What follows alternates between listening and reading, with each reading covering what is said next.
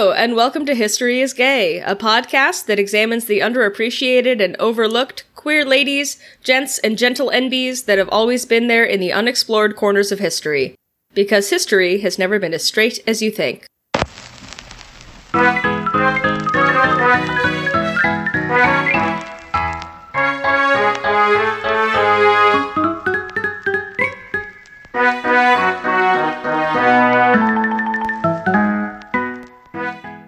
Hey everyone, it's Lee. Welcome back to History is Gay for another wonderful, fun episode. I'm really excited to bring this one to you. I am joined today by a wonderful guest host named Erica Friedman, who is the expert on any and everything Yuri related. I'm actually the second most expert in the world. There's a guy in Japan who knows more than me. Okay, so the North American expert. The North American English language expert Fair. on Yuri. So, hi Erica, how are you? Hello, Lee. It's such a pleasure to be here. Thank you so much. Thank you for being here. It was funny.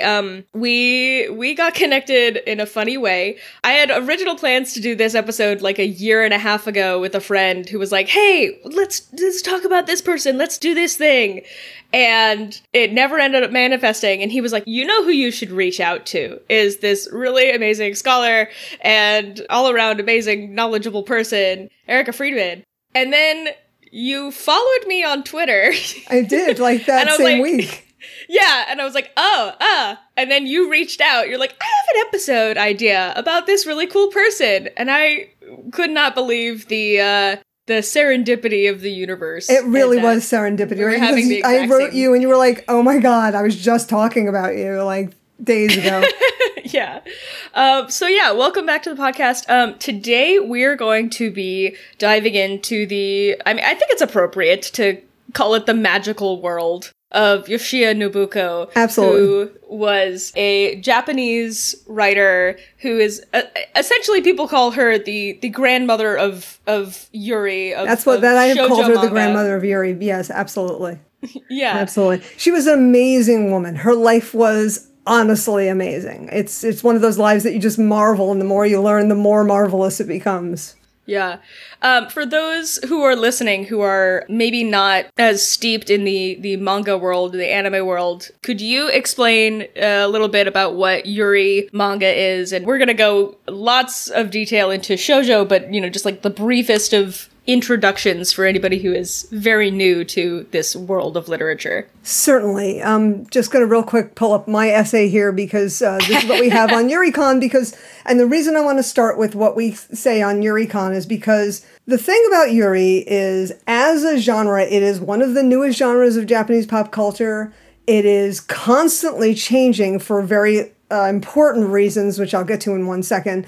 And it's got different sources so that everybody has different needs and requirements from it. So this is our intentionally broad definition of the genre Yuri at YuriCon. Yuri can describe any anime or manga series or other derivative media like fan fiction, film, light novels that show intense emotional connection, romantic love, or physical desire between women. Yuri is not a genre confined by the gender or age of the audience, but by the perception of the audience. Now, just give me a moment here to clarify why that last sentence exists. In Japan, genre is defined by the age and gender of the audience. So you have shoujo, which is for girls, and josei, which is for women, and shonen, which is for boys, and seinen, which is for men. But Yuri doesn't have that age or gender differentiation, so that anybody, it's not a joke. When you think it's Yuri, it's Yuri. So here's the other half of it. If I look at it and I think it's gay, it's gay. It's gay, right? That's the answer, right? Even if somebody says, you can't say that's gay because blah, blah, blah. Well, you know what? Actually, I can. Watch. I'm going to. But the other half of that... rub my filthy little gay hands all over it. The other half of that is that on my blog, Okazu, I have a working definition that's slightly different, and that is because of the perception issues. So what I say is the difference between Yuri and LGBTQ plus content is identity. So I always joke that Yuri is lesbian content without lesbian identity. Because as soon as I see a series where the characters say, well, I'm lesbian and blah, blah, blah, blah, then I go, well, it's lesbian media. But if they're like, I like girls, or I only like women, or, I'm in love with you, but I don't know what else if I ever liked anybody else ever, all these other non-identity things, I call it Yuri. But as Yuri has developed, it's getting queerer and queerer. And there's a lot more overlap. So you can get into arguments about whether we should call it girls' love, which sort of positions itself as a parallel to the genre boys' love, which boys' is love, yeah. male stuff. It's in a period of intense change right now because you have readers who are not queer enjoying it. You have readers who are queer who are creating it and enjoying it. And you have publishers who have completely different needs than those other two audiences. And then you have creators who are doing their own thing with it. So these different disparate pressures change it very quickly a lot of the time. So the simple definition is it's not simple, but you can just, if you think it's Yuri, it's Yuri. I love that. I love that so much. I mean, that's honestly how I approach most of my media is sure. If I feel gayer watching it, it's gay to me. I really enjoy it. It's very fun to rub your filthy little gay hands all over things. Really. Well, the thing is, if I see it and I resonate with it, and we'll talk about this later, too, right?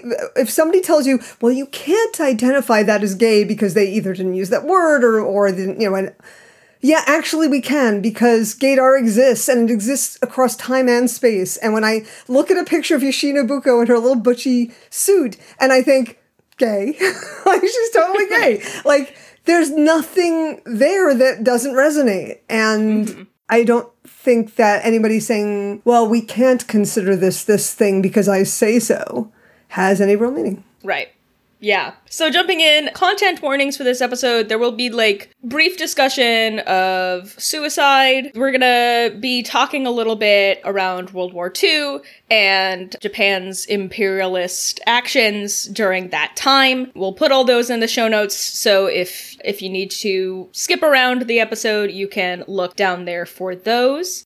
This is going to be a people-focused episode. We're going to be talking about our social context and then dive into the world and life of Yoshiya Nobuko and all the various elements of her queerness and queerness in the world around her. And as usual, we'll end the podcast with How Gay Were They?, our personal ranking about how likely it is that they weren't straight, which is always fun. All right, so let's dive in. I'm going to give us a little bit of context for where we're dropping into the life of Yoshiya Nobuko. She was born at a time when literally everything in Japan was changing an insane amount. So early 20th century Japan, we've talked about Tokugawa period before in previous episodes. We get to 20th century Japan and everything changes really rapidly. Japan broke its 200 years of isolation and opened up trade ports. Basically, some motherfucker named Commodore Perry, some American dude, is like,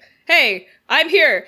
Open up your ports and trade with me. Or, on my terms, because I got the bigger ships. Because I got the big ships. I've got big ships. I've got big guns. Fuck you. Say it with me. Fuck colonialism. But I want to say that the Russians and the French and the Italians and the British were all, the Portuguese and the British were all just hovering. Yes. Also, it's just that America got there first, but somebody else would have done it. Right. Yeah. So you have this period of 200 years of Japan being very insular, having a very closed borders and closed culture society, and then suddenly Westerners are flooding in. And Japan embraced it because they saw what happened to China during the British occupation and went, you know what we could do? We could modernize right now. We're going to embrace this international economic stage. And I think this is an important thing because a lot of people write about it say, well, when their doors were forced open, and sure, the door might have been forced open, but then they were like, you know what? We're doing this. And they the door's did it. Open. The door's open. We're doing this. And that's why everything was changing so rapidly, because they were embracing Western technology and science and medicine and absorbing it and integrating it as quickly as possible, but also sending their own people out to Western schools, to England and to the US, and sending people to come back with Western ideas of technology and travel and all this other stuff. So, and they really mobilized quickly and moved unbelievably quickly. Yeah, I mean, I don't think it's an insane amount of change in an insane amount of time. You had people, who were also, fuck this shogunate I'm done with this. And so you have 1867, Emperor Meiji comes to power, basically says, goodbye shoguns. The imperial family is now in charge again. Which was a civil war. And they don't talk about it like a civil war, but when you're looking at it, there was a civil war. Right. Yeah. And so you literally have this period less than 20 years, because Emperor Meiji dies in 1912. And you get a new emperor. So now you have this Taisho period. So we're working in this conversation here. We're like itty bitty bit in Meiji period and then Taisho, and everything in the period of like, late 1800s to 1900, everything had modernized. And like you were saying, Western literature was everywhere. Scientific methodology was everywhere. All the work of the sexologists in the Western world coming over to Japan, which we will talk about in detail. Things like Alice in Wonderland and The Little Princess, all these bits of Victorian literature that show up and just really make such an impact. Mm-hmm. Even though Japan is like modernizing, Confucian values still kind of hold really strong, especially in ways that Japanese officials were like, all right, here's our roles for men and women. Imagine like Confucian gender roles and Victorian gender roles smushing together. Yeah. That's kind of what you get. And that's really just sexism. Let's be honest. So sexism still ruled, and they got a little bit more sexist. Yeah. You've got the Civil Code of 1898 basically established this like new family system, and it was, hey, the household is really important, individuality not so much, and woman be domestic, woman be in kitchen, woman hang out in the house. Do you want to talk a little bit about Rusai Kembo? No, I think you're doing really good. I'm gonna... Okay. I mean, sure, but the thing is, I don't want to... If I talk about Rusai Kembo, which is good wife, wise mother, I'm not going to be kind about it, right? So... The fact is that about this time, there was an official state policy in the late 1800s, early 1900s, that established this concept of the good wife, wise mother, which has, I don't know, what's the name of that insect that takes over ants, the fungus that takes over ants' bodies and yeah. It's a lot like that. This is how I feel about it. Like this ideal of women being completely self-sacrificial for their children, their male children and their husbands endlessly, and being supportive of the state as another male partnership, really. The patriarchal state is also watching over you. And at the risk of women's lives, at the sacrifice, the full sacrifice of women's lives, I don't think is a policy that offered any particularly positive qualities if you're a woman. And yet, we still see relics of it floating through modern thought in Japanese policymaking. Mm-hmm. And it was hugely influential in terms of the way that we are going to be discussing the ways that women were just navigating the world. Yes. And the choices they were given. And the choices they were given and the choices they made. Yeah. The choices they made as opposed to the choices they were actually not given. And I think in a lot of ways, in the way Yoshiya Nobuko saw what she needed to be doing. That there's this ideal, and she had this idea of a different ideal of what women could be capable of. Well, she was not the only one, right? So you have, this is a time where we have a lot of feminism really cropping up, especially in this group called the Blue Stockings group, or Seitosha. So it basically started with a journal, a magazine called Seito. And Blue Stockings was based on a group of the same name here in the West. Oh, okay. And the thing that I think is so important. Tell me more. Tell me about the Blue Stockings. Well, I don't really know a lot about the Western Blue Stockings other than they exist. But here's the important point. I think when we talk about this as feminist thought, and it is feminist thought, what I want to say is that it's feminist thought that is rooted in literary concepts. It's women creating things for themselves, and above all, making sure their own voices and their own stories are being heard. So when in Japan they created Blue Stockings, it was primarily a literary journal. Mm-hmm. With women writing things and creating stuff for themselves to have their own voices being heard. And I think that theme will come up over and over and over as we go through her life, is this idea of every generation finding a new way to say, hey, our voices aren't being heard. They need to be heard. And then, of course, the new laws that always sort of go, oh, yeah, so we'll listen to you later, but then right now we're going to listen to only men, kind of thing. Mm-hmm. So it's a very interesting thing where it's really a literary proto-feminism. Let's call it that. Yeah, so it's started by Hiratsuka Raicho in 1911, and it has tons of women's writing, and it's also translating a lot of things coming over and influencing proto-Japanese feminist thought. Right. You've got things like Henrik Ibsen's play A Doll's House was really popular. A lot of these super surprising, women who were indoctrinated in Good Wife, Wise Mother were really, really excited by this story of this Scandinavian housewife going, no, fuck you, I leave. I'm walking away. You take care of the children. I'm running away. Yeah. If you haven't read A Doll's House, honestly, you should. Honestly, you should, yes. If you want to see a Victorian fuck you to Victorian gender roles... Nora there's a reason why it's so influential everywhere around the world. I'm a theater nerd. It's great. They also published sexological texts, and this will become really important when we talk about queerness, is that this was one of the first places that a lot of Japanese women were reading about sexological texts on women relationships. Or women's desire at all. Women's desire in general. That surprising idea that women also have sexual desire. Oh my god, what do we do with it? What? How do we stop this? We've never encountered that in this podcast ever. So it was not very long lived. It was basically from 1911 to 1916. Mm-hmm. But there's this really great quote in Raicho's manifesto when creating the journal that was, "This is the first cry of the blue stockings. We are the mind and the hand of the women of New Japan." That's lovely. So that's the way to kind of take it in is you've got this group of women who were like, all right, time to write about ourselves. And in addition to, women, grown-ass women, you have this rise of girls' schools, and with it, girls' culture. So with the Meiji Restoration, with the Civil Code, with all this rapid industrialization that's happening, you have one of the things that came about is compulsory education. Right. So you had all of these kids. The creation of adolescence. Yes. Yeah. So you have this, and it was influenced in some ways by American girls' culture, which was in the zeitgeist, and basically crossed over to Japan, and they created their own version of the phenomenon. It started out as an imitation and developed its own uniquely Japanese version, which we call shoujo bunka.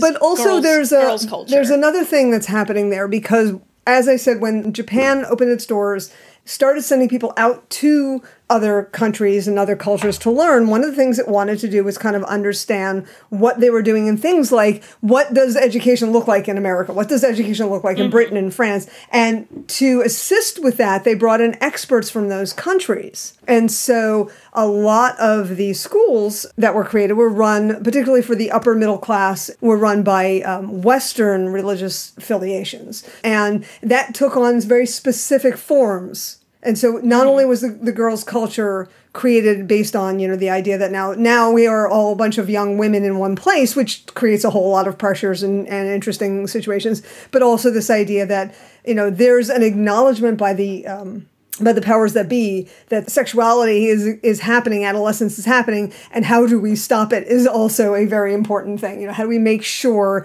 that these girls don't run out and get pregnant or, do other things? And when you combine that with the kohai senpai system that is existing in schools in Japan and now in businesses as well, you get this idea of, older girls taking younger girls under their wing to show them how the school works and give them, allies and a confidant. And that begins to morph into what we think of as girls' culture. And then you have girls' magazines giving a focus for that. And the thing about the girls' magazines is that they seem like they're really organic, right? Because the girls are writing the magazines and telling them stories. But it's not. It's a bunch of guys who said, what we should do? We should try to sell stuff to girls. So they would write stories, and they'd write fake letters to each other, like, oh, I was at school and I saw this older student and she was so beautiful, right? And so then real girls were like, oh my God, me too. And then they started writing in these really passionate letters to each other and saying, my one-sama, my older sister, is the most beautiful woman, and when she stands there and she's just so elegant, and these incredibly passionate romantic letters to each other. And then they started writing stories, and so while the men were the initial editors, the content started coming from the girls and young women who were reading the magazines, and among them was Yoshiya Nobuko. Yes. I know, you're skipping so far ahead. Oh, I'm sorry. Sorry. You're giving away the good stuff too early. Yeah, you have this emergence of these magazines. Basically, the creation of young girl as consumer. As soon as possible. Let's get that going as soon as possible. Yeah, I think we like really kind of skimmed over it there, but you have this creation of this like liminal adolescent identity. So we're going to be bringing up this word shoujo throughout the whole episode, and it means, literally like transliterated, it's like maiden or girl. Well, there's two different words. Let's be very clear. Shoujo, which with a longer O, shoujo, is girl. Shoujo with a short O is maiden or virgin. So it's not the same word. But basically, not yet a woman. Yeah. Hasn't married, hasn't had children. You haven't entered into the realm of adult reality and responsibilities. And with that, heterosexuality. Before this time, adolescence wasn't really a thing in Japan. Or anywhere, really. And this shoujo period, this adolescence, gives like a middle ground between puberty and marriage.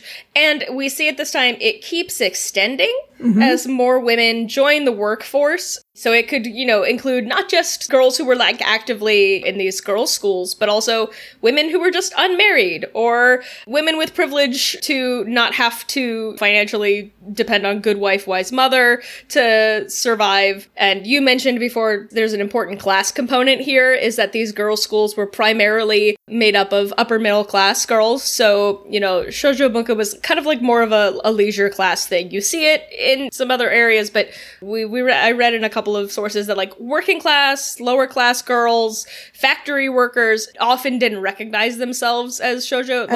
But they had the magazines so that they could fantasize about it, and that's really important as well. These girls' magazines did commoditize girls, but also gave them a place for them to express themselves. And so while, yes, of course, shoujo, as with pretty much any kind of culture, shoujo bunka started with more well-off, more stable, privileged girls, the magazines gave a chance for other girls to be part of that world, even if it was only while they were reading it. Yeah.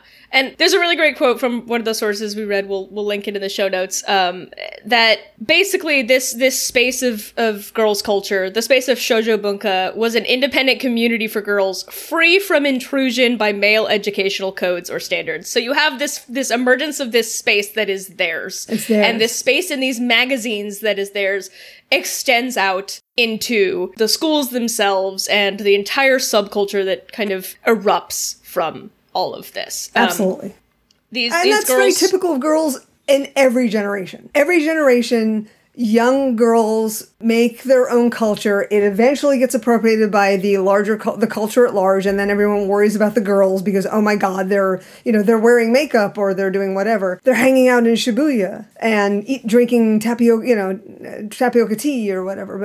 And every generation does exactly the same thing. Like the girls create the culture is appropriated, and then we start sort of diminishing the girls' experience with it. Every single time, over and over and over. And the nature of the stories that are in these girls' magazines is girls' stories were usually like dreamy and fantasy, and these boys' stories were adventure stories and kind of more nationalistic messages. And the girls' stories were nationalistic in a different way. In their different ways. Let's not sugarcoat that. But it's you have this kind of like this liminal space of adolescence, and it's a place for to fantasize about love without necessarily being involved in romance with boys, because a lot of these girls, I mean, let's be honest, some of them, if you didn't have a brother at home, you didn't see boys, in these schools and in your homes. And you had this place where you could say, I want to be a woman like my One-sama. Well, speaking of young Japanese girls looking at someone they would like to be like, looking up to as a role model, let's dive in to Yoshiya Nobuko herself. So she was born January 12th, 1896. This is the year after the end of the Sino-Japanese War. And her parents were a police official who then becomes like a government official father. Her mother was a housewife. They're pretty conservative. She's born in Niigata Prefecture. And both of her parents came from samurai families. So they're pretty comfortable. They're in this nice financial position. They are the establishment. And the household kind of held on to these earlier feudal ideals. So she's the only girl among 4 brothers, basically only girl in the family, a lot of pressure. Mom tries to drill into her this Ryosei Kenbo ideals. You know, she teaches her how to sew and cook, and she really loved to read, but Mom is like, nope, you're gonna read these books on how to sew and cook instead of, like, novels. And she says that she was really influenced by the girls' magazines because her brothers had the boys' magazines. There's a really lovely quote from her. She says, "I was so happy because my older brothers had a subscription to a magazine called Shonen Sakai, which is Boys' World. And I would have to steal it to read whenever they left it unread on a desk. I remember being so happy when I could finally read the girls' version and have it all to myself." And she describes like she like held it so tightly and caressed it with her fingers, and she saw the stack of the magazines grow on her desk, and she was so satisfied by it. So these really held a lot of importance to her growing up. Right, but again, it immediately gave her her own space, one that she didn't have to share with any of her brothers, but also one that she could be really deeply embedded in. And so, as I said, she was first published when she was only 12 years old. So she's writing stories in 1908, sending them into magazines. And so she sent a reader submission to girls' magazine Shoujo Sekai, which is Girls' World, as said Shoujo no Tomo. And Shoujo no Tomo just existed for a really long time. And you'll see a lot of influential writers in the mid-20th century. And Shoujo Kai, which is Girls' Realm. And from there, she was writing reader submissions and actually wrote for a literary magazine by 17 years old. And she actually won first place in a girls' fiction contest sponsored by literary magazine Girls' World. Yeah, she moved really quickly from like submitting amateur quote unquote reader submissions to like really wanting to pursue, I'm going to be published in these literary magazines, I'm going to be a writer. She was absolutely, committed to it. This was not like I'll be a singer, no, I'll be a writer, no, I'll be an actress. This was like, I'm going to be a writer. Mm-hmm. Yeah, so her father gets transferred to a different post, and she's like, I don't want to go live out in the country. I don't want to be stuck in my parents' house with all of these rules. So she moves to Tokyo in 1915 to live with her youngest brother, Tadaki, who basically he's like the one family member who actually supported her writing. Yeah, he got her. He got her, really. He got her. He definitely got her. Yeah. He's friends with this pretty prolific artist, Takahisa Yumeji, and basically Yumeji sends a letter to Yoshiya Nobuko. It's like, hey, I hear you're doing all this cool writing, and I do cool art. Let's get together and do some sort of collaboration. And so, that was really cool because he was really a super influential artist. And even now, the Yayoi Yumeji Museum, which is 2 artists, Yumeji and his friend Yayoi, their houses were next to each other. They've turned both houses into a museum. Have a ton of Yoshiya Nobuko stuff. But the thing is, Yumeji himself kind of annoyed Nobuko. She didn't really like the way he ran his life. He was having affairs with other women, not, and sort of ignoring his wife. But she thought, well, he's a means to an end, so sure. This is my chance. This will collaborate. Absolutely. Yoshiya Nobuko is Alexander Hamilton. Not throwing away my shot. Yep. Yeah. So during her first year in Tokyo, she begins writing this series of stories, this Hanamonogatari, or Flower Tales. She submits it to Shoujo Gabo in 1916, and it runs for the next 8 years. And this is the thing that propelled her into fame. She serializes this story through 1924, so it's something that she's working on, for quite some time. This series of stories is basically these 52 stories, all named after flowers. So I can only imagine what what the flowers were by the end of that. They're all pretty standard, but it's they're very much about girls in that liminal space. Mm-hmm. They're very, very much. And they start really interestingly because they start with a group of older women, like middle-aged women, talking, saying, oh, I remember when I was in school, let me tell you a story. So there's like a framing quality. About 2/3 of the way that disappears, and it's just one story after another story. So the framing story sort of falls apart. And then it's just these stories, and it's like a lot of realism. It's a lot of harshness. It's a lot of death and loss. And you feel them. I mean, you feel every one of these stories in a very real way that you might not feel if you're just reading stories about school life, that liminal life. Right. Yeah. So this is really, really influential, and we're going to return back to it because it's absolutely genre defining. It is. So she starts this. She lives with her brother for a little while. Her brother gets a job in North China for, I think he did something with trees. I can't remember. It was something agricultural. But basically, he's like, all right, I gotta go to North China. And she's like, well, cool. I'm gonna stay in Tokyo. I'm not moving back in with mom and dad. And so she moves to this women's dorm in Yoshiya district, which is basically, it's like run by American Baptist missionaries. And that's where she starts learning English. She does not stay there for very long because apparently she really liked going to the movies, going to the movies, going out, staying out late, hanging out with people. She kept missing her curfew.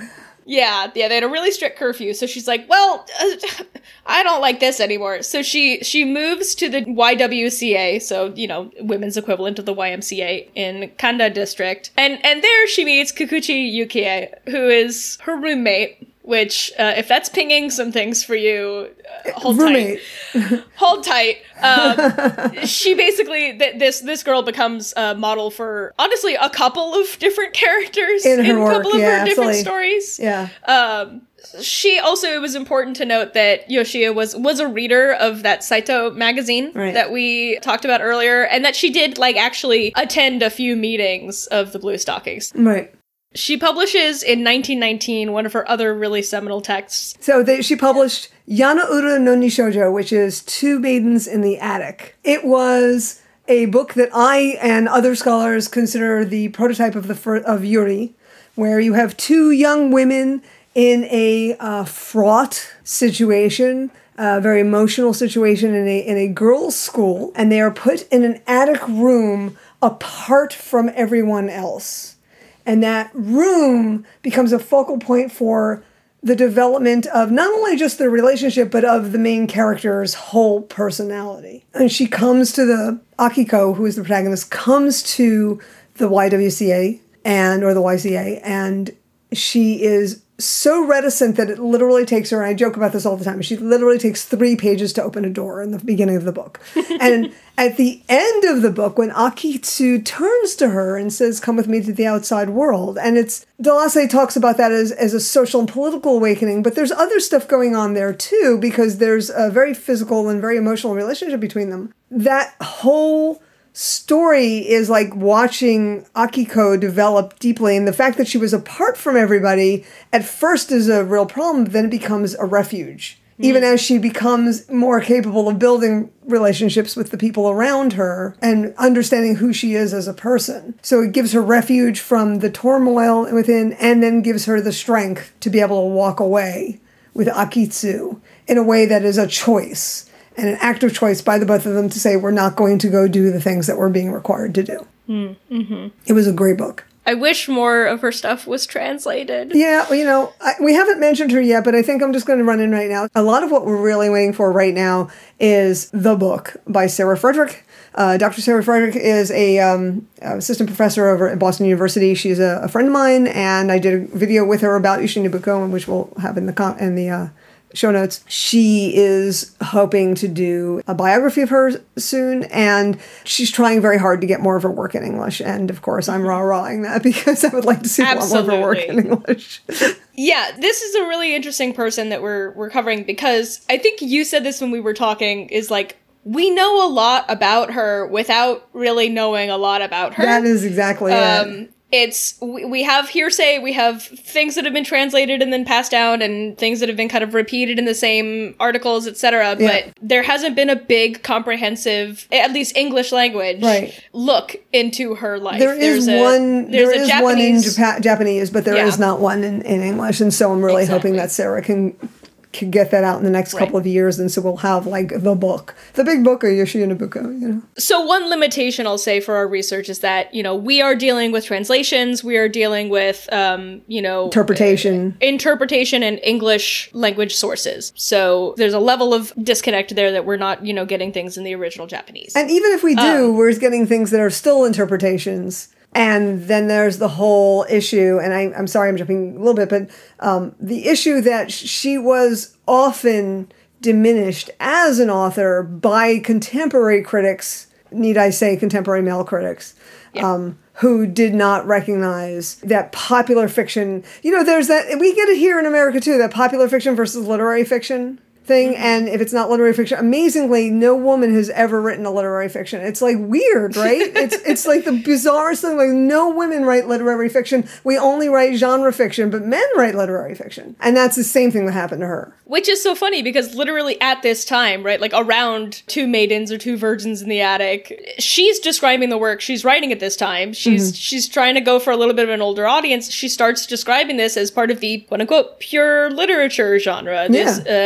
Junbugaku, Yeah, and you have this dichotomy between like sugary and like domestic and girls literature and like the pure literature. And the difference is like, and you can see it in her writing.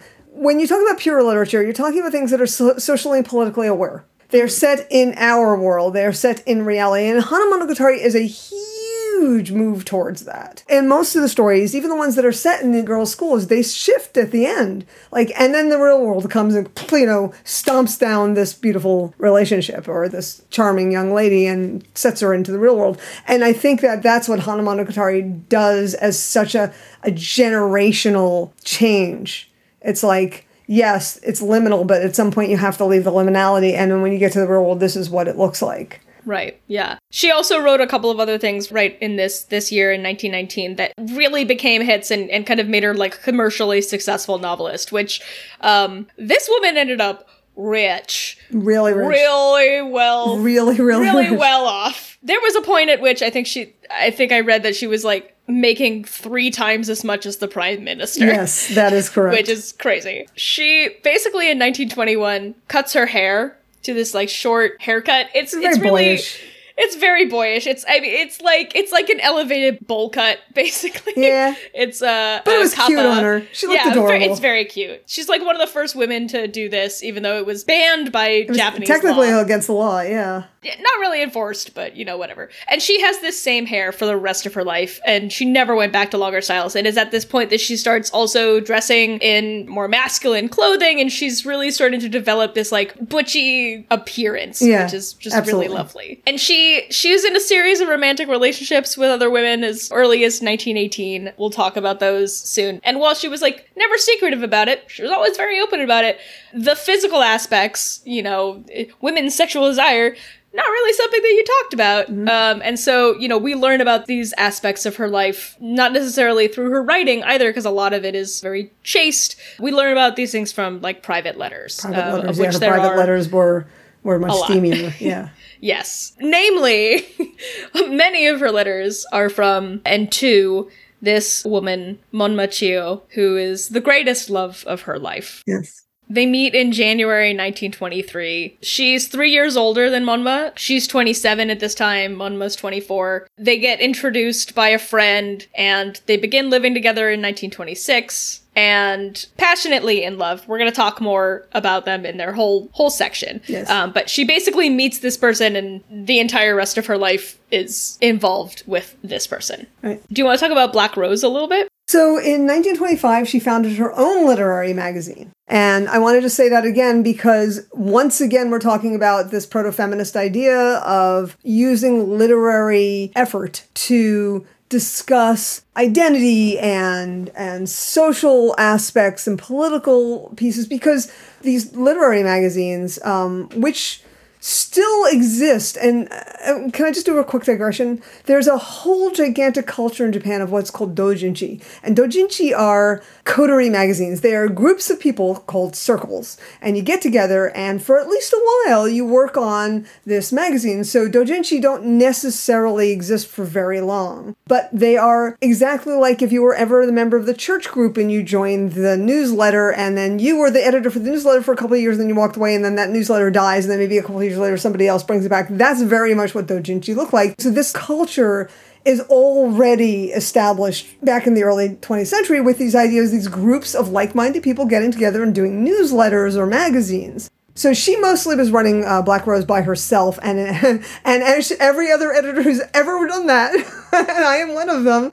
she only lasted 8 issues. Because you're just doing too much. So that was dissolved. So Monma and Yoshiya, they build a new house in a Tokyo suburb in 1926 for them to basically move in and live together. This is the first of 8 houses that Yoshiya built. Right?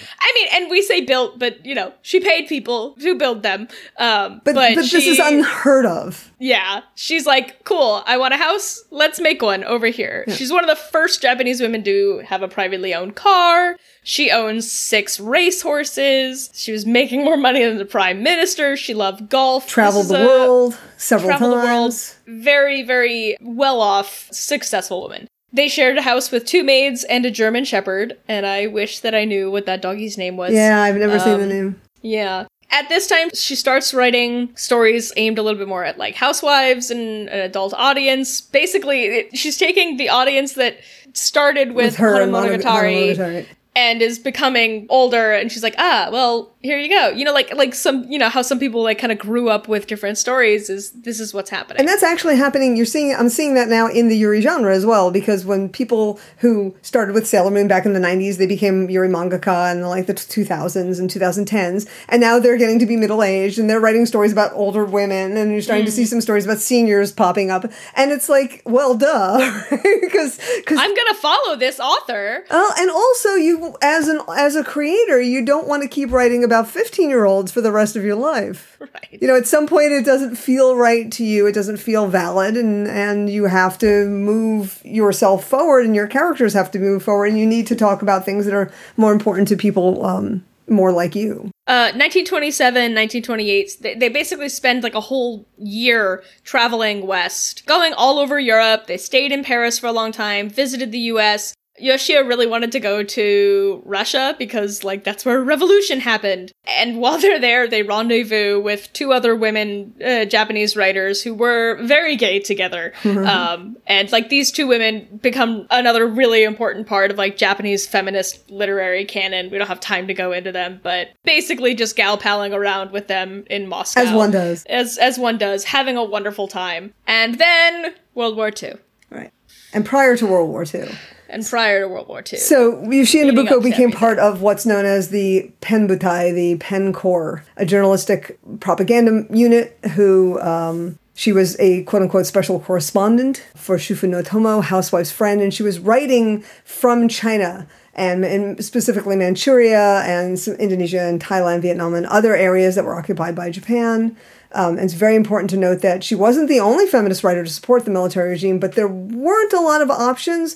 Also, very likely, she saw this as a chance to be more respected as a writer, to lift herself up into a higher echelon of the only woman among a much more special group of men. So it's very possible that was the case. And she absolutely wrote imperialistic propaganda. There was no question. She upheld state directives, and she definitely also made up a story in her head about this was a way for Japanese women and Chinese women to reach out to each other and somehow, make a connection, even though clearly that was not going to be a thing that would be allowable by an imperialistic society. Mm-hmm. Yeah, and a lot of this stuff at this time is the government was not quite sure about having her be part of the Pen Corps in some ways. They're like, I don't know if all of your feminist messaging is what we need right now, but you're also like really popular. She was really popular. let's have you write a play for, basically let's have you do USO shows and, you know, be our very popular girls writing mascot to get all of the housewives really supporting military, nationalistic fervor. Exactly. Yeah. And you know, there's we'll put in the show notes, like there's plenty of really great articles bringing up this complexity in her supporting these messages and some of the pushback from writers at the time as well, who were some of the people who kind of did stay a little bit on the more critical side. It was really hard in Japan at the time to write something that the censors didn't agree with. Yeah, you know? Exactly. And she was also serializing novels in the newspapers, as well as the propaganda that she was writing. She was, as you said, she had moved towards more domestic kate. Domestic is sort of like, you know, two housewives. You'll still hear like two housewives. Two housewives. It's things to do to housewives. Like kate ruri is like domestic cooking as opposed to like cooking in a restaurant or whatever. She started taking on historical novels, and one of the things she was doing at the time, and she was serializing these in newspapers, and I want to really keep beating that point to death because newspapers were an incredibly popular way of distribution of information and entertainment. And so imagine if pretty much every adult in Japan is reading the newspaper, and that newspaper includes a story centering women's experiences.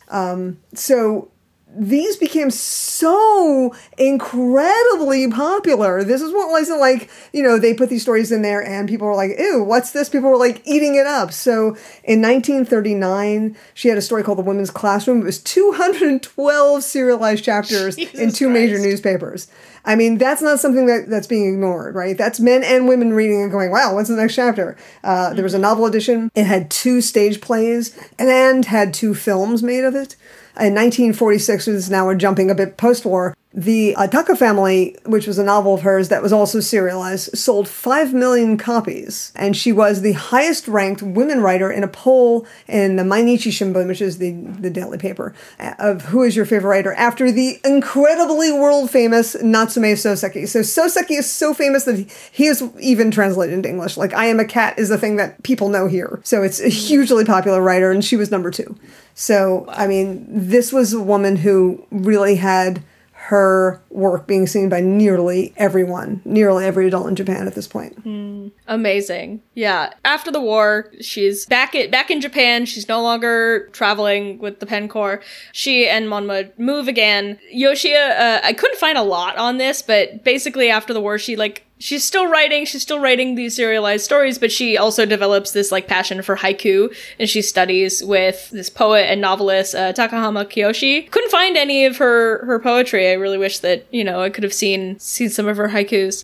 We're going to talk about this more. 1957, she formally adopts Monma Chiyo so she can be named as her successor. 50s and 60s, she's still writing. She starts, you know, she's focusing more on these historical novels, partially just to be like, hey, shitty male writers who say that I can't write this pure literature and grounded in reality, screw you.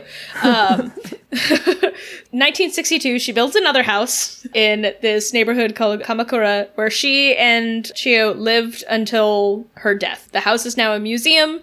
It's open, like twice a year? It's open to the public twice a year. So when she died, she gave the museum to Kamakura to become a resource center for women. And so they opened it to the public, and I was very, very, very lucky a few years ago to be able to go and see it. They preserved her study. Her study and her living room. You can't get into the bedrooms, but the main parts of the house. And it's a beautiful house, and it's you could really imagine just the two of them sitting there, opening the shoji and just looking out on their beautiful garden and just sitting there sipping their tea and just being like, yeah, this is really lovely.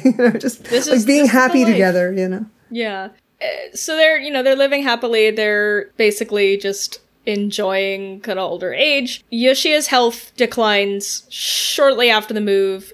She'd had gastrointestinal problems for years that she hadn't really looked into really extensively. she is diagnosed with metastatic colon cancer in May 1972. And I read something, but I couldn't find much more about it, that I guess Monmouthio kind of kept that diagnosis from her. Yes, didn't tell her. That's actually not entirely unknown at the time. There was for a very long time, Japanese doctors would not tell the patient; they'd only tell the family. So it's very possible that the doctor simply that we just didn't tell her. They don't want you to get upset, right? And so and Chio is like, I don't want to tell you that you're gonna die. I mean, they can't really do anything about it. So can't do anything about it.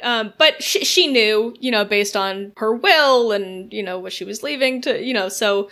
She dies a year after getting diagnosed, a little more than a year. So she passed away July 11th, 1973, at the age of 77.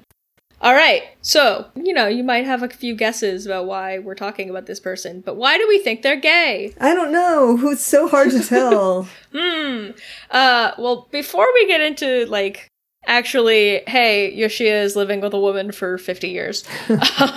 Let's talk a little bit about the influence of Western literature and sexology on Japan and what is happening in terms of, sometimes women want to have sexy times with other women. You have these works of Western sexologists, our good old buddies, Kraft Ebing, Havelock Ellis. All of these are translated into Japanese, and you have a huge cadre of Japanese sexologists popping up and basically becoming authorities. I use that, scare authorities, quotes. Right. Writing on issues of sexuality and same-sex love. And I'm gonna say lesbianism, even though, lesbian is not a word that was used in Japan until the 1970s. You have this kind of this visibility of this. Suddenly, the social imagination is like, what?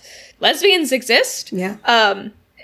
And, like I was saying before, sexology writing was everywhere. It was in both academic spaces and mainstream spaces. Saito published the first Japanese translation of Ellis's studies in the psychology of sex, specifically sexual inversion in women. And what's really important at this time is that 1910s, 1920s, we have the creation or the kind of restructuring of specific terms describing female same-sex love, separating it out from male-male love. Previously, you had this word, dosei, which was used for both men and women. And previously. It still is. It is. And it is essentially the equivalent of homosexuality. Yes. Yeah. It's literally just means same love. Dosei is same sex, same gender, I guess. And then I is in this case one of the two forms of love, and it's the one that we would use for romantic love. And you have this moral dichotomy created by sexologists at this time. And we've seen this in other places too. They create these two subcategories of dosei, right? This ome and esu. Right. So they have this esu, or S-class, which we're going to talk about very shortly, is this pure, chaste, romantic friendships, loving your friend. Romantic, platonic romance. Platonic romance. Practicing for marriage. Right, it's part of natural development. We've talked about this multiple times. If you and your gal pal want to love each other, it's all A-okay as long as you're just preparing for marriage. Right, exactly. Right? But this is the crime. Until very recently, the crime of lesbianism was having an identity. Yes. Right? The moment you say, I want to have a relationship with this other person, I am gay, they are gay, me and this other person are going to live together as a couple, we are family, people freak out. Mm-hmm. Yeah. So you have this other category that sexologists created called ome, which is basically butch femme dynamics. It was woman husband and woman wife, right? This stereotype of this masculine woman, possessive and controlling the other woman, and which is a real tell about how they think about how men are, right? That's talk about telling on themselves. Yeah, it's this, we see this over and over, as soon as somebody, quote unquote, imitating a man, threatening the patriarchy, saying, I'm introducing a phallus into the situation, it becomes threatening. It's where you have this other type of relationship as a natural part of development.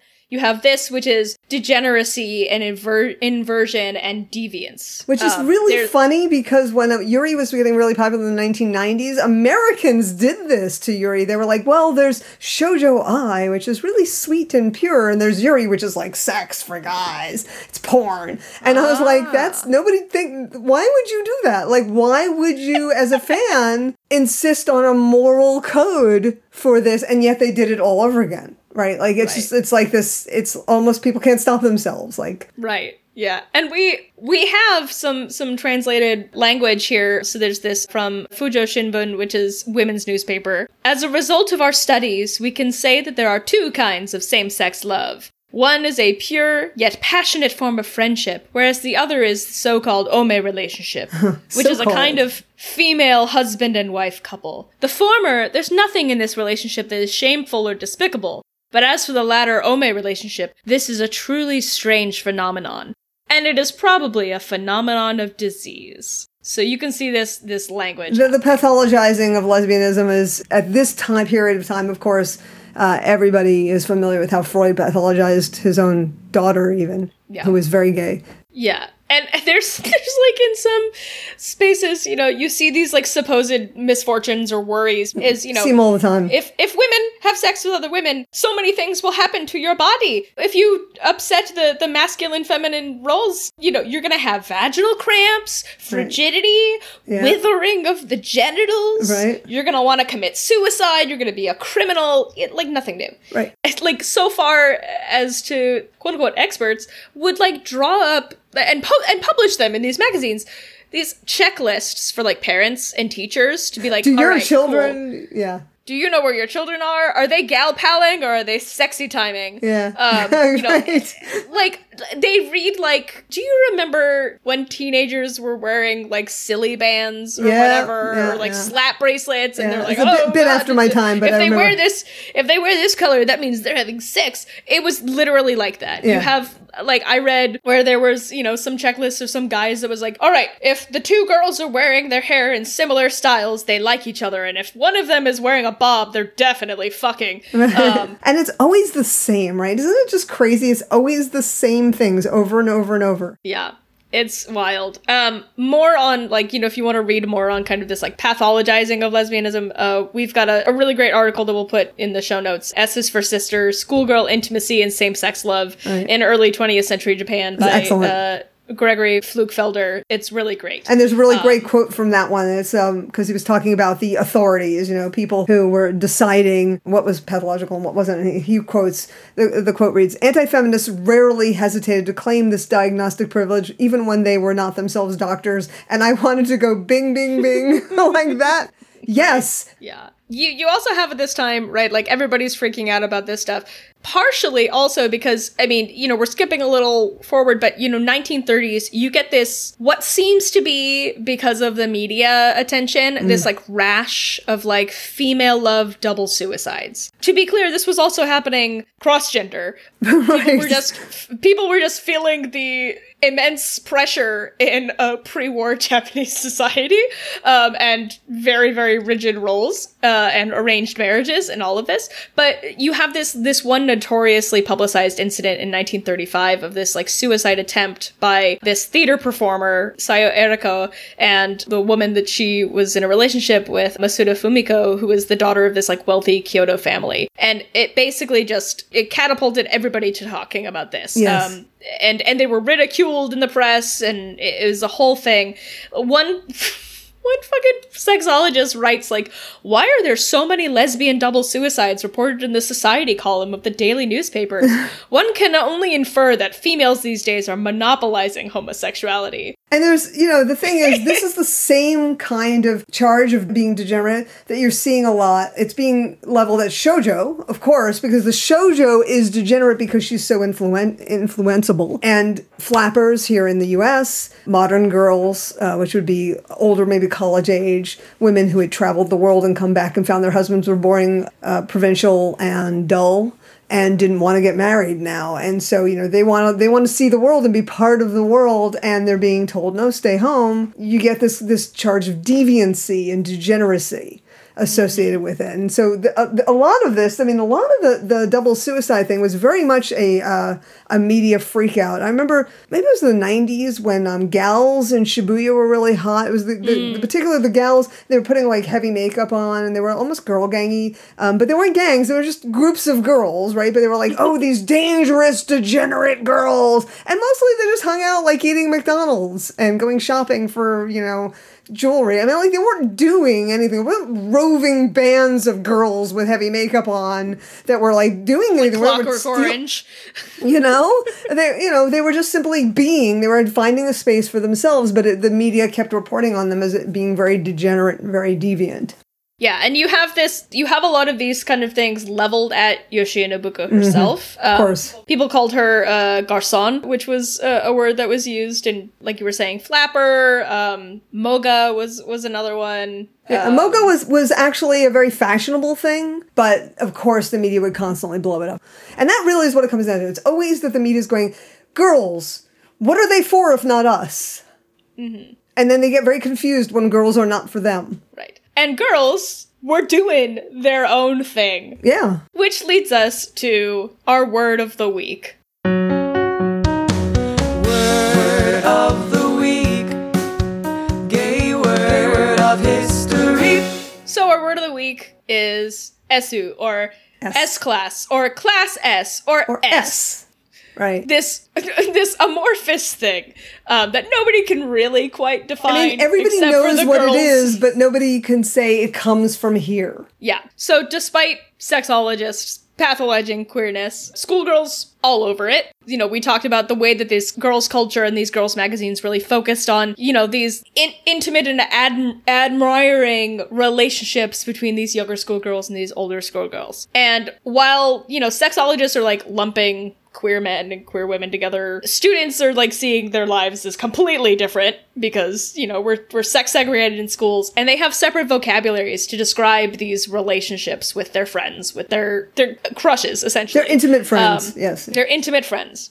You have this 1911 article in the Fujin Koran newspaper, which claimed that between 7 and 8 out of 10 women had experienced these same-sex relationships between classmates. And at this time, early 1900s, 1910s, you have like different words. They're all very localized to different schools. You have passionate love, netsuai, or goshinyu, or intimate friends, or okehara. And the thing is, goshinyu is still a word used. Shinyu is just like best. That's a really weirdly formal version of it. But shinyu is a word that's like you're my best bud. Like you're the person who has my back is your shinyu. So these aren't words that don't exist outside these situations, but yes, of course, every school develops its own vocabulary, every group develops its own vocabulary. Is absolutely 100% true. If you were a teenage girl, those of you listening, if any of you were teenage girls, I bet you immediately remember the name you called your group of friends, and how you had your own entirely personal vocabulary. And if you know anything about language, you know that in many cases, those words are created by you so that no one else knows what you're talking about. It's code to keep the outsiders out. Yeah.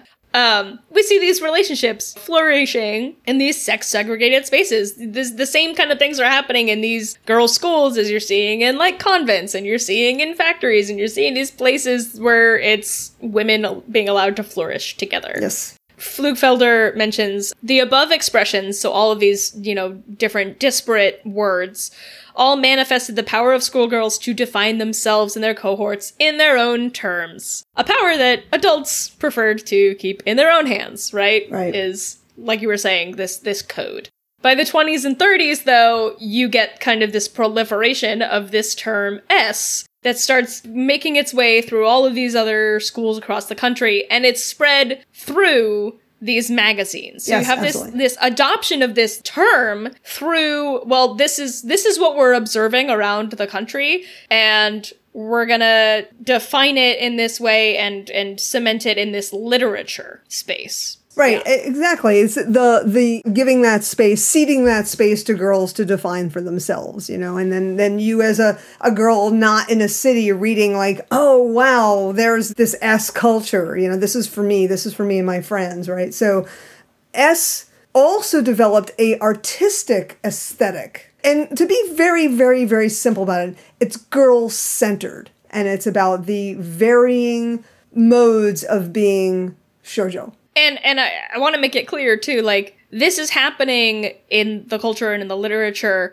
and also is, like, actually just happening. It is everywhere in these girls' schools. And honestly, Yoshiya Nobuko becomes a huge part of transforming that into an entire subculture because it's being disseminated and distributed through the country this way, through these magazines. Absolutely. It starts becoming this huge public concept, this hugely public understanding, so that, like you were saying, these factory workers, these lower class girls who did not have the luxury of being in this liminal adolescent space still were aware of it and still saw that as something that is an option. And something to aspire to. Exactly. This idea that even though you're not at a fancy French, foreign-run private school, that maybe there's somebody who can be your bigger sister here in your local area, and just you can develop an intimacy with them. And really... Maybe kiss your friends. Yeah, you could. Maybe kiss your friends. Maybe kiss your friends. Sure. Yeah. Why not? Yeah. Usually these stories were depicting, like you were saying, classmates with, like, an age difference. And yeah, we don't really know what S stands for. Sister, shoujo, sex, shon, German word for beautiful, escape. Nobody really knows. But adults saw it as a threat. What a surprise! Adults saw something that girls liked as a threat. That has never happened in the history of the world. No, not at all. Everyone's incredibly respected. Class S literature was, like, officially banned in 1936 by the Japanese government because of these threats and because of this, oh god, these Class S relationships are getting too intense and too hot and heavy, and it's gonna turn them into ome relationships. Yeah.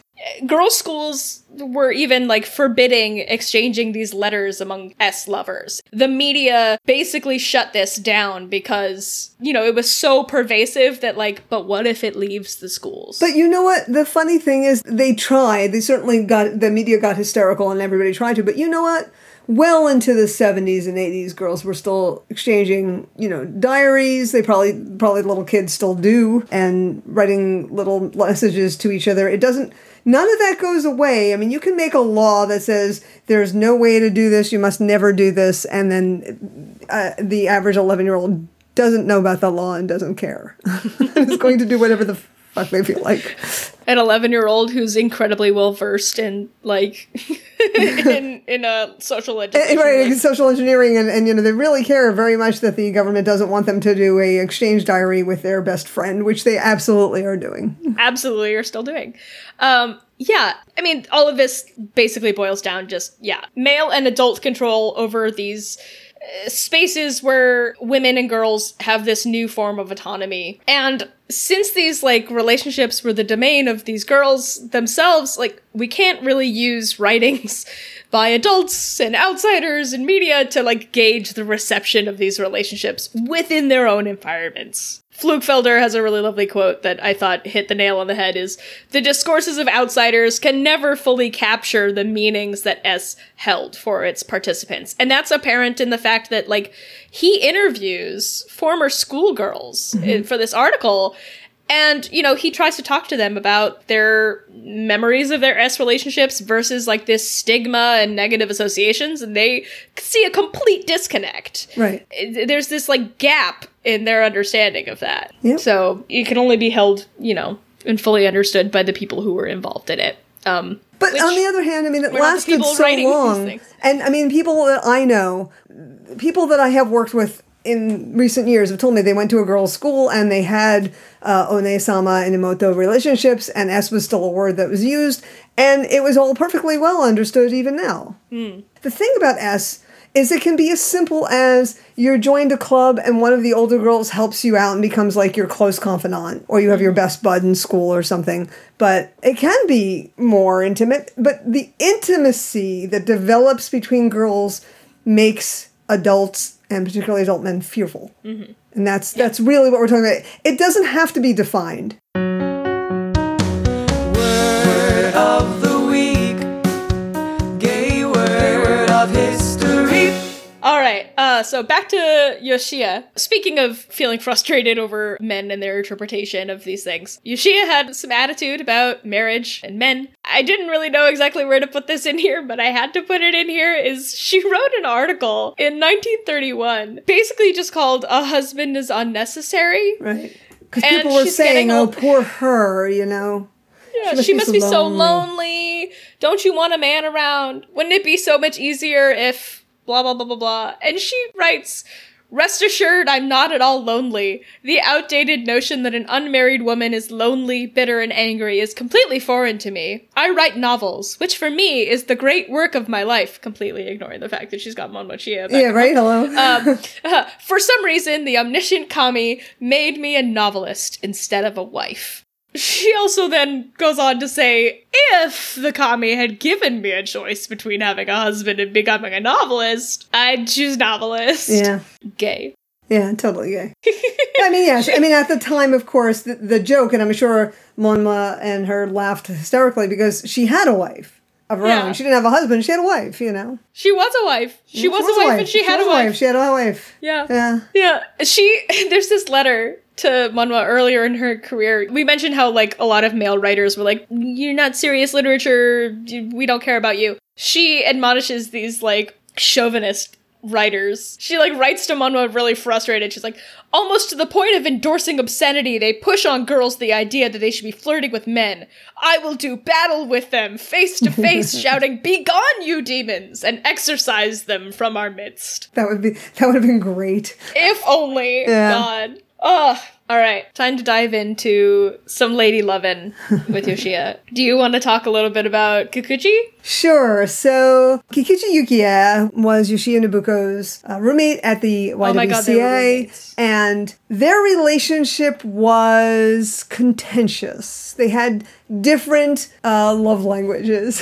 And, put it lightly. Put it lightly. Kikuchi was known as an aggressive and jealous person and a partner. There's a diary entry from January 25th, 1920. Sex is a most natural human desire. But the irritating thing about Yukiya is the way she equates sex with possession and ownership the way men do. The physical act is just a cover for coarseness of spirit.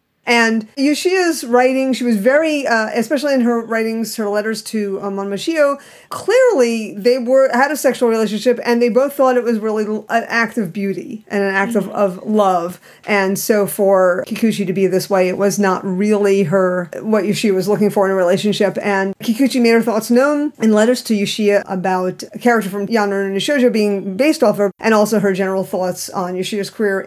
She says, in Yanru no Shoujo, you're described well, but I'm described as if Akitsu is just a doll dressed up beautifully for you. I hate novelists. I hate you too. I wonder if art really has power to heal human solitude and deep pain inside the mind. Please forget about being a novelist. I am so lonely. I just really love it. She's like, I mean, your depiction of yourself is great, but you just made me like a play toy. And, you know, to some extent, she's not entirely wrong because Akiko, as a character, is fully undeveloped when she shows up and doesn't really see Akitsu as a human. Because she doesn't see anybody else as a human. She doesn't really see herself as a human. Everybody's sort of a plaything or a figure on the wall. You know, it's a very Plato's Cave kind of thing. So when Yoshiya breaks up with Kikuchi in 1920, she becomes briefly involved with an older woman at the YWCA, and that relationship also does not end all that well. She becomes disillusioned. Yoshiya becomes disillusioned and is talking to a friend about how close friendship between women is impossible. But then the friend introduces her to Monmo Chio, who is 3 years younger than her, and she was a mathematics teacher. Yeah, she's this mathematics teacher in a higher girls' school in Kojimachi district. She comes from like a different kind of family background. Yeah, totally different class, everything. Totally different class. Her parents were really, really supportive of her scholarly pursuits and her education, and so they have this kind of different family background. Monmochio's first impression of Yoshiya was basically saying like, oh, I really like her cute haircut. Mm-hmm. They become inseparable really quickly. Talk about U-hauling. Yeah, like right away, practically. Right away. They like every day they're meeting after, Monmochio is like done with work. They're either like hanging out at her house or like, let's go to the bookstores. Let's go book shopping together. So, being attached at the hip, they get really, really tight, and then Momochio takes a job teaching at a faraway school, and they're separated for 10 months. So and they start writing letters. In this time, they send over 150 letters to each other. Like 5 to 10 page letters, too, some of these. Like, one of the shortest ones is just this lovely it's like a little poem from Nobuko. It's from 1920. It says 1923, so it's like 1923, 1924. This is happening. Beloved Chio, I will love you no matter what. I do not wish to make you lonely, nor do I want to be lonely. I want you to be the source of my strength. And if you will let me, I would like to be the source of your strength. May 23rd, 8:30 p.m. Arriving home soaking wet from the rain. Nobuko. Again, just reminding your audience that even within my lifetime, letters is how we actually did this. We didn't have phones or text or Snapchat. We didn't tweet each other. We didn't DM each other. We actually wrote letters when I was in college. I used to sit in boring classes writing very long letters that sound extraordinarily like this to my wife. So that is how we did it once upon a time. So that's gay. Yeah, it was totally gay. Can I read the next one? Absolutely. All right, so in 1923, Monma wrote to Yoshiya, I am unspeakably lonely when you leave as I wrap my unlined black kimono around my bare skin. Oh, come on, gay. And adjust the hem. My body aroused by feelings of longing for you. If only on this night we were together in our own little house, lying quietly under the light of a lantern, then my heart would gradually warm and neither would you be so sad. I love that she's like, hey, babe, I'm super lonely when you leave. Also, want to know what I'm wearing? Yeah, right? I'm just adjusting my kimono. Just adjusting my sexy black kimono. Feeling aroused. Right. You have this 1924 letter from Yoshiya to Monma that is very steamy for a woman who is not writing a lot about sex in her published writings. I crave your lips. Do you know how much I crave them? When I get into bed alone at night, I begin to burn deeply for you. I am staking my entire life on you, a woman. Every prayer, every desire, every happiness, even my art. I need you and you alone. I have no life without you. Lovely. Oh my god. Yeah, and you could tell they're so in love with each other. As early as 1925, they're both expressing their frustration in these letters to each other. Basically being like, society's double standard. What the fuck? Why can't we live together and be married? Monma writes, I can only think of how soon we can arrange to live together. There's nothing I need more than your warm embrace. It's unfortunate that we are not a male and female couple, for if you were a male, our union would be quickly arranged, but a female couple is not allowed. She also says, I don't get it. There's so many fucked up things about heterosexual relationships. Yeah. And Yoshiya responds that she wants to build a house for them. She'll declare it a branch household, which has to do with the way family names are registered. So she would be a branch household of her family, making her head of household, and then therefore independent. She'll adopt Monma, which she does eventually, and so she can be legally part of the household. And she says at that point she's going to want a wedding ceremony to celebrate. She's like, we'll invite our friends, the person who introduced us. She's laying this out very practically. She's like, all right, 1, I'm going to build this house. 2, we're going to do this. 3, I'm going to adopt you. 4, we'll have a wedding ceremony. We'll tell everybody that it's an adoption ceremony, but it's a wedding ceremony. And she's like, I wonder what kind of wedding kimono would look best on you. Yes. Maybe bring back that black kimono. Yeah. Monma, agrees to quit her teaching position and, stay around so that she doesn't have to, travel far away for work. They basically had that 10 months apart, and they're like, never again.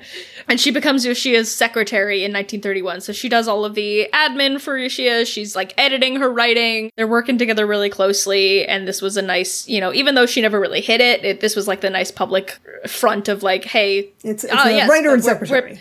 Writer and secretary, business partners. And Yoshiya kept her promise to build that house. And she said that she was going to adopt Monma, and she didn't in the 1920s, kind of 2 reasons. Monma's parents were like, absolutely not at first. And also, Yoshiya wanted to wait until she could actually legally marry her. In that same letter, she's like, and, I'll adopt you. And in the meantime, I'll work on getting the law reformed. I mean, she really believed that she could do that, too. She worked really hard. That was one of the reasons she joined the Benbutai, too, is she really believed that if she was working within the system, that she could change the system.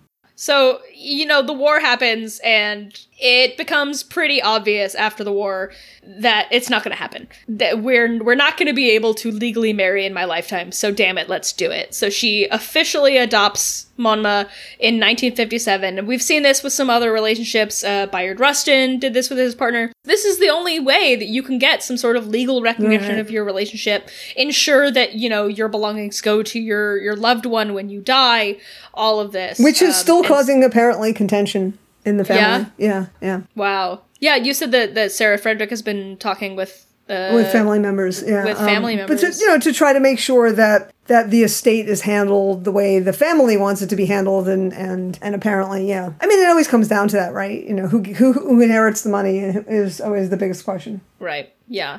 And, you know, they live together. Yoshiya's writing, she's editing her stuff. They have a lovely older years just relaxing in their beautiful home together until Yoshiya passes away. And according to at least one or two sources that I found, Yoshiya supposedly died holding Monma's hand. Nice. Mrr. All right, so we talked about Yoshiya's life and queerness in her life. Let's talk about the juicy gay stuff in her writing. So these like general themes of her writing, it's always focused on women. Yes, it always is. Yeah, there's this great quote from Mihu Matsugu, which is, "Women were the eternal goal of her literature and her life." I love that quote. Yeah. That should be on a gravestone. You know, that's so outstanding. Maybe I'll put it on mine. There you go.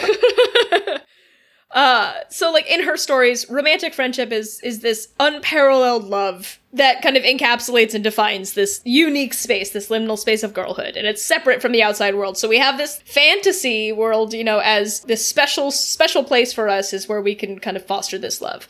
Yoshiya's own words, she describes girls' love, describes shoujo as, quote, extremely positive in terms of educational value, and it's worth immeasurable. She says it's a necessary step for girls to, quote, develop love as a valuable foundation on which to build one's character. Nice. She also was really frustrated with all of the quote-unquote experts and sexologists being like, oh, we're adults, we know what's best for these girls. Yes. And she's saying, no, this shit you're talking about is gonna make girls, quote, doubt the purity of their love, killing the gentle and beautiful natures of girls which were granted by God. And she was, Beautiful. you know, she insists there's nothing shameful about loving somebody or being loved by somebody, which is really just that it's there. That's there. That's it. Lovely. Yeah.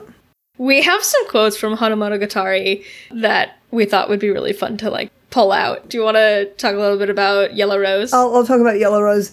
In one scene, we have, the thing is, it's a student who graduates, so she is she becomes a teacher. So she is literally 1 year older or 2 years older than the girl the other girl in the story, because she graduates at 18. Now but a few months later, now she's a teacher. So I want to make that very clear that she's not a very adult. She's like maybe 18, 19 years old.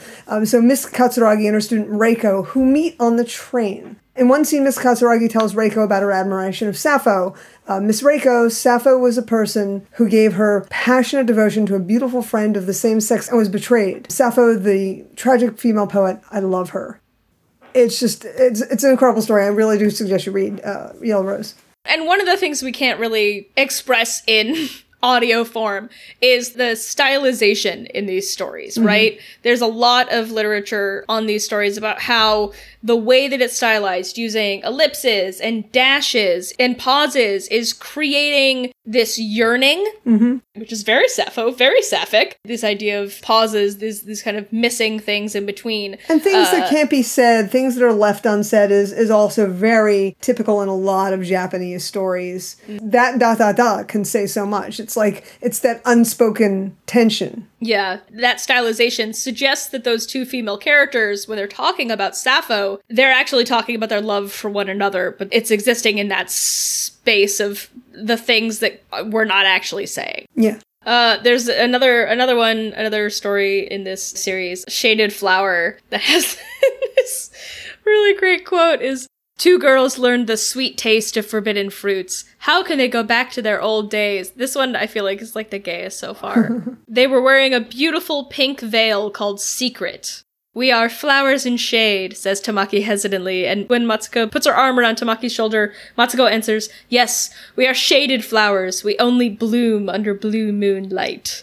Nice. I love it. And you have these tragic endings that happen a lot in Yoshiya's works. Especially in Hanamonogatari. Yeah, there's a lot of tragic endings in there, but in a lot of ways it's in response to the lack of choice that girls are given. You know, so if we're talking about that girls are given literally one path. There's one path, and that path is to become a good wife, wise mother, and sacrifice for the family, and then die. And that's the only option given for girls. There's no other option. So it's really a rejection. So there's a quote here from Suzuki that the tragic endings and the choices are seen as a rejection of demands to mature into Rosai Kenbo. Characters refusing to move on to heterosexuality. They're in a continuous state of mourning for the loss of the same-sex world. You know? Yeah, there's a lot of stories of them just being like, but I don't want to leave this space. World.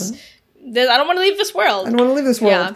Well, and that's what, influenced these double suicides. Right, these are your two options. Your choices were basically death or marriage, then death. Like, you didn't really have a whole lot of wiggle room. Which is why it's so remarkable that we have Yoshiya being able to live with a woman for 50 years, be financially independent, and breaking this mold, which is what made her infamous. And also, other women who did not have the financial privilege that she had to be able to do that, looked upon by the media and this outside world as threats and as degenerates. Yes. Then for Two Maidens in an Attic, 1919. Again, this is semi-autobiographical in that she's basing this a lot on her relationship with Kikuchi while at the YWCA. But one of the characters sees the other in the bathroom, and it's a very erotically and romantically charged passage. I want to talk about this for a second.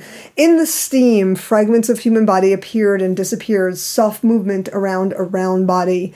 A beautiful white arm appeared from the steam and reached toward Akiko. It was Akitsu. She said, "Let's go to the balcony together."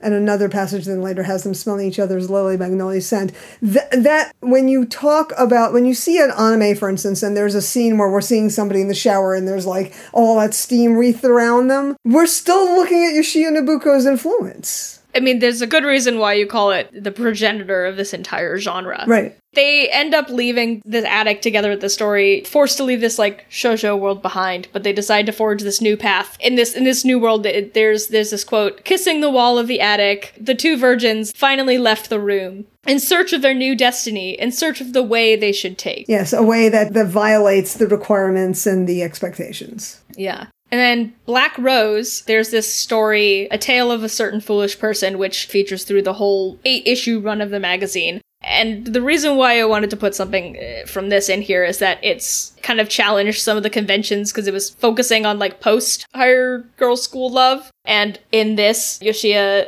really sort of grapples with this pathologization of same-sex love. She uses the word abnormal in English, which is really, really significant. One of the characters identifies as an abnormal female and has shame about her sexuality. Mm-hmm. She calls it an unnatural passion. But in the same breath is but also I couldn't fall in love with a man. That would be even more unnatural. Mm-hmm. She says, "Why am I this way? If I keep this up, I will never be able to return to the true path of nature for as long as I live. Aren't you already 22 years old? How long are you going to keep dreaming strange, abnormal dreams?" Mm-hmm. And abnormal, very important. It's written out in English. So she is directly referencing this sexological language. Yeah, absolutely. But this character, again, another character named Akiko, isn't depicted as this stereotype of this threatening, invert, right? This is this 22-year-old teacher. She falls in love with a 19-year-old student. Basically, she had this previous relationship with a dorm mate in the teacher's school and then had betrayed her sincere, passionate love. She reports her to the dorm mistress to protect her reputation. It's basically Lost and Delirious. Yeah. If you've seen that. And because Akiko isn't described as this masculine woman controlling, she's reluctant to become close to Kazuko to protect her from these negative assumptions. And I really loved this quote saying, she's trying to imagine kind of the way the girls do at the end of Two Maidens in an Attic. She's trying to imagine different ways for queerness as an option alongside heterosexuality. Mm-hmm. She says, "There must also be a secondary path. Is this not a path that should be allowed for the small number who walk the way of same-sex love?"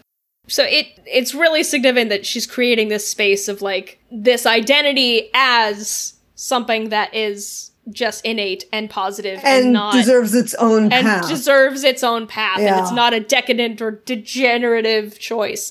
I think it's really important to kind of locate this in the same space as what Radcliffe Hall's The Well of Loneliness is doing in the Western world. We're in this middle ground where like queerness is becoming recognized as an innate identity, an innate set of traits. Again, she is very aware of the outside world. She's not living in a bubble, so she's reading stuff widely, and she's talking to people from all over the world as she travels and as they come to Japan and as she goes outside of it.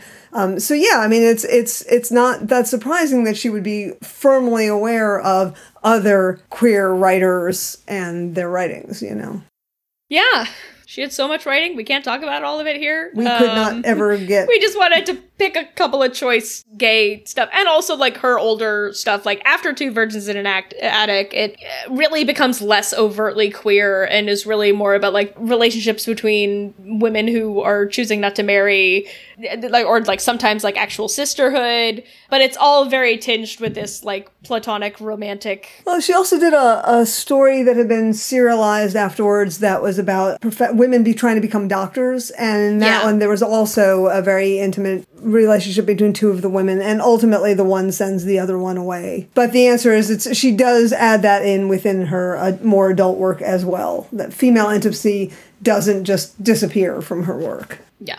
All right, so let's talk about some of Yoshiya's legacy. You know, we know that she was really well received by every girl who could pick up a magazine and read during her lifetime. But, like, what are the effects of her life and her work, and how was she received at the time, and what do we see now? I think it's very much that she was a drop of water, and the ripples have just kept going for all these years, and it's just, her legacy has not diminished. The quote that I really like is from Sarah Frederick in her article, Not That Innocent, Yoshiya Nobuko's Good Girls. She was talking about how Yoshiya's magazine sold in the millions. The quote that I just love is, of course, the sheer number of her readers makes her sociologically important. And I just think that is just such a profound statement, because these things cannot be overstated. And for someone whose name really didn't get talked about a lot, and who a lot of men spent a lot of time, a lot of critics spent a lot of time trying to sort of just dismiss as, you know, who cares, it's girls' literature. I think her influence has just been so extensive. Right. Well, and she was in this very specific locus of time where her work and, you know, some other works of people who are writing in this, you know, girls' culture sphere, Hana Monogatari made shoujo not just, and here's these couple of years of your life, and you're in school and you're having these relationships, but, like, an entire lifestyle. And an a entire culture. We kind of didn't really get into it, but then her writing was very involved with the New Woman movement as well, which was all about women, you know, really owning their own identities. Something that could not have happened if shoujo culture hadn't existed, for those girls to have grown up to women going, oh wait, we as women need to be self-identified.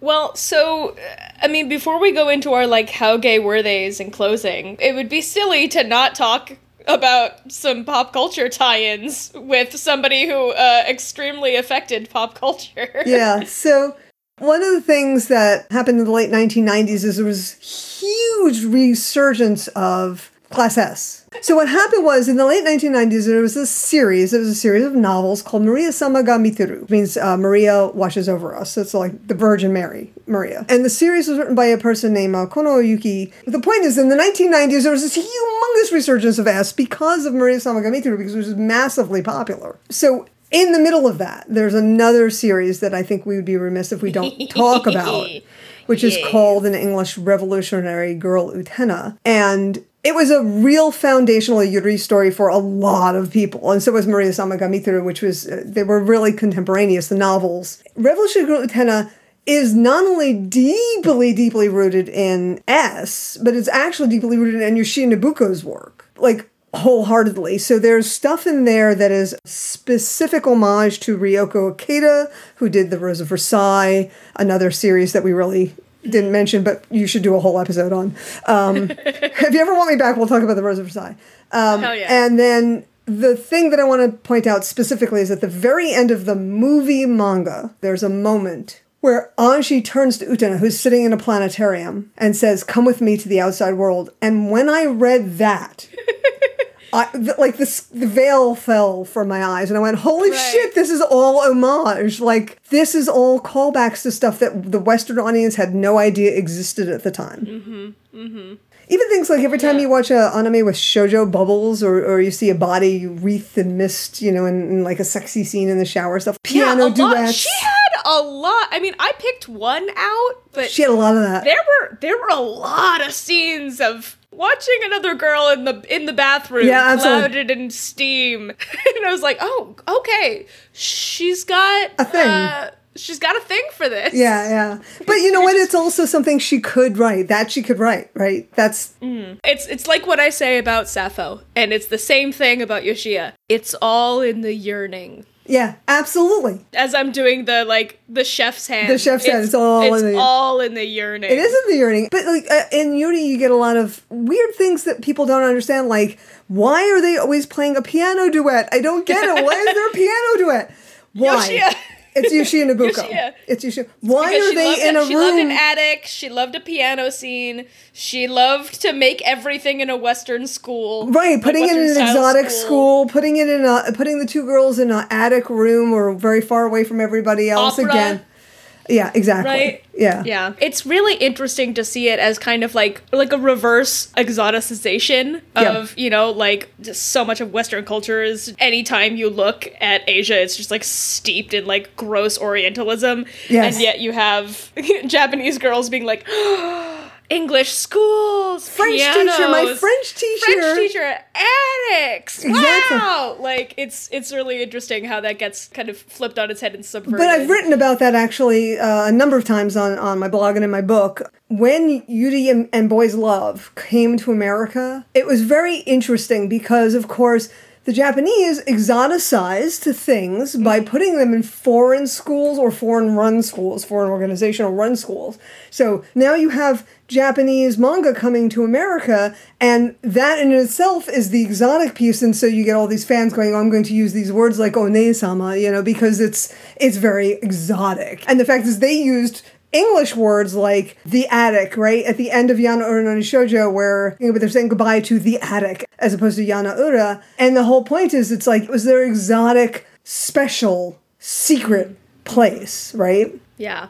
Do you know of any media talking about or representing or going into Yoshiya's life itself? Even just in Japanese, are there any documentaries or, has she shown up as a character anywhere? Yes, actually, I do know. Well, first of all, there is a biography of her in Japanese. And then you read English language works about her and you'll have that. As a source, yeah. Right, as a source. And I have not read it yet. I'm still waiting just for Sarah to do it for me. Very lazy person. But Sarah Frederick, if you're listening to this episode, which I hope you do, we're very excited for when you publish your biography. Yes, exactly. We can't wait. But there was a manga some years ago, and it was so disappointing that it starts with her leaving to go to Tokyo and then completely ignores everything important about her life at all except the writing. And it doesn't talk about her. Just ignores Manma?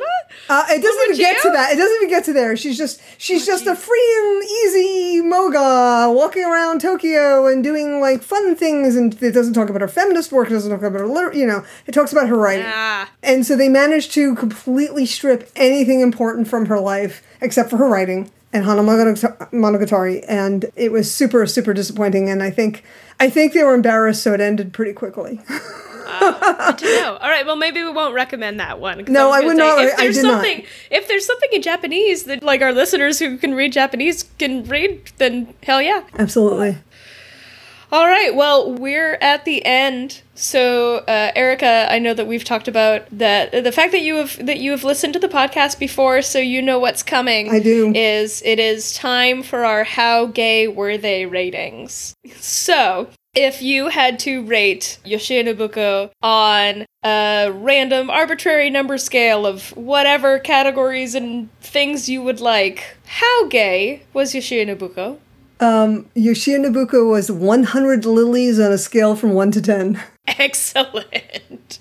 I like that. Why lilies specifically as opposed to any of the other 51 flowers from Hanamonogatari? The word for Yuri means lily. Oh, that's perfect. Let's see. I think I'm gonna give Yoshiya, I'll stay with 100 as well. Just super gay. I mean, just the fact that she's, amid this society that's like got sexology coming in and being like, no, and she's like, cool, I'm gonna sit over here with my butchy haircut and my hot wife for 50 years. But I think I'll give her 100 vaguely erotic steam baths. I think she'd appreciate that. Nice. Excellent. Well, before we say goodbye, is there anything else that we feel like we need to kind of wrap up our thoughts? I think we've been kind of saying what we needed to say all through. We talked about it in our pop culture tie-ins too. Yep. This has been a really fun convo. It has, actually. I cannot overstate how important to girls' literature, and therefore girls' comics, and then therefore Yuri literature and comics, Yoshiya Nobuko was and is. Yeah. And I wish we had more of her media in English, just so that Western fandom had a sense of the literary and artistic history of the stuff that they are reading. And this is what I do almost all my lecturing, and that's entirely what my book is about. And that's the very reason why we don't know a lot about her in Western thought was a deliberate erasure of she was, in her lifetime, received very negatively by male critics with the power, and being able to cross the gap of getting translated, coming over into like Western canon, was very dependent on that. It's just it's very much, that only men write literary works, and that's why these are the people we translate, but because it's genre fiction made for girls, then, it's like calling Mary Shelley genre fiction. Right? Exactly. Like, and yet... Mary Shelley did write horror, and it was genre fiction, and it was era-defining. Yeah, right? And, I mean, so there you go. Exactly. Also queer. Also. Another podcast for another day. Yeah. Thank you so much, Erica, for hanging out for like 3 hours. That's no problem. I know. And talking with me and sharing all of your wonderful expertise. And I'm really looking forward to hopefully at some point just getting like a total download from you on what Yuri I should prioritize. Can I just say that? There's an anime that started today. It's on Crunchyroll called I'm in Love with the Villainess. Absolutely. I saw that manga when I was in Japan a couple of weeks ago. You should totally, first of all, everybody should read the manga, everybody should read the novels. Read the novels. Holy shit, read the novels. So it starts off gay, but then ends up queer. That's all I'm going to say. Really amazing. And the anime just started today. Please, please, please go watch it. Tell Crunchyroll you love it and that you want the Blu-ray box set with the extras. Excellent. Okay. All right. Listeners, you have a mission. Okay. Well, Erica, where can people find out more about you and your work, your writing? What are you doing these days? Well, you can always find me at my blog, Okazu, O-K-A-Z-U, Okazu. It's full of my thoughts about various Yuri anime, manga, and related media that I want you to immediately run out and go watch. I wrote a book called By Your Side, The First 100 Years of Yuri Anime and Manga. It has all of my thoughts all about much of what we've talked about and how it all went out from there. So I hope everybody will pick that up. It's the first and only book about the history of Yuri in English. And you can find me on Twitter for as long as that still exists. So I'm at Okazu Yuri. I'm on Blue Sky as Okazu. And I'm on Mastodon as Erica Friedman at Mastodon Social. And I'm Lee, as usual, when I'm not nerding out about old-timey queer folks or diving into the yearnings. I'm usually talking about comics, queer TV, various things over at A Paradox in Flux on Twitter, and, crying about Xena episodes on my couch. History is Gay Podcast can be found on Tumblr at History is Gay Podcast, Twitter at History is Gay Pod. You can always drop us a line with questions, suggestions, or just to say hi at historyisgaypodcast at gmail.com. I love getting messages from folks. And if you enjoy the show and want to support us in continuing to make it, you can support us on our Patreon. As a patron, you get access to our super secret Discord server where we have fun convos, Sappho's Salon mini episodes where we treat you to love letters and poems from queer historical faves, pop culture tie-in live watches, and queer history trivia nights. As of recording, we did one last night. It was really, really fun. We had a blast. A lot of people showed up, and it was just a really lovely time to get to know everybody. You get discounted or free tickets if you're a patron. We'd have exclusive merch and more. You can become a patron by going to the support section on our website, or just go straight to patreon.com/historyisgay and join the ranks of our patron community of lovely queerlings, along with the amazing August Red, Thea Precht, Ash Jimmo, Iario or Lario, I could not tell, Michaela, Connor, and Heather. Thank you all so much. We couldn't do this without you. You make wonderful things happen in this space. You can get merch at our store. Click on shop. You know the deal. And lastly, remember to rate, review, and subscribe wherever you get your podcasts. It helps more people find the show, and we can get more wonderful queerlings into our awesome community. Erica, would you like to help me close out the show? Certainly. All right. That's it for History is Gay. Until next time, stay queer and stay curious.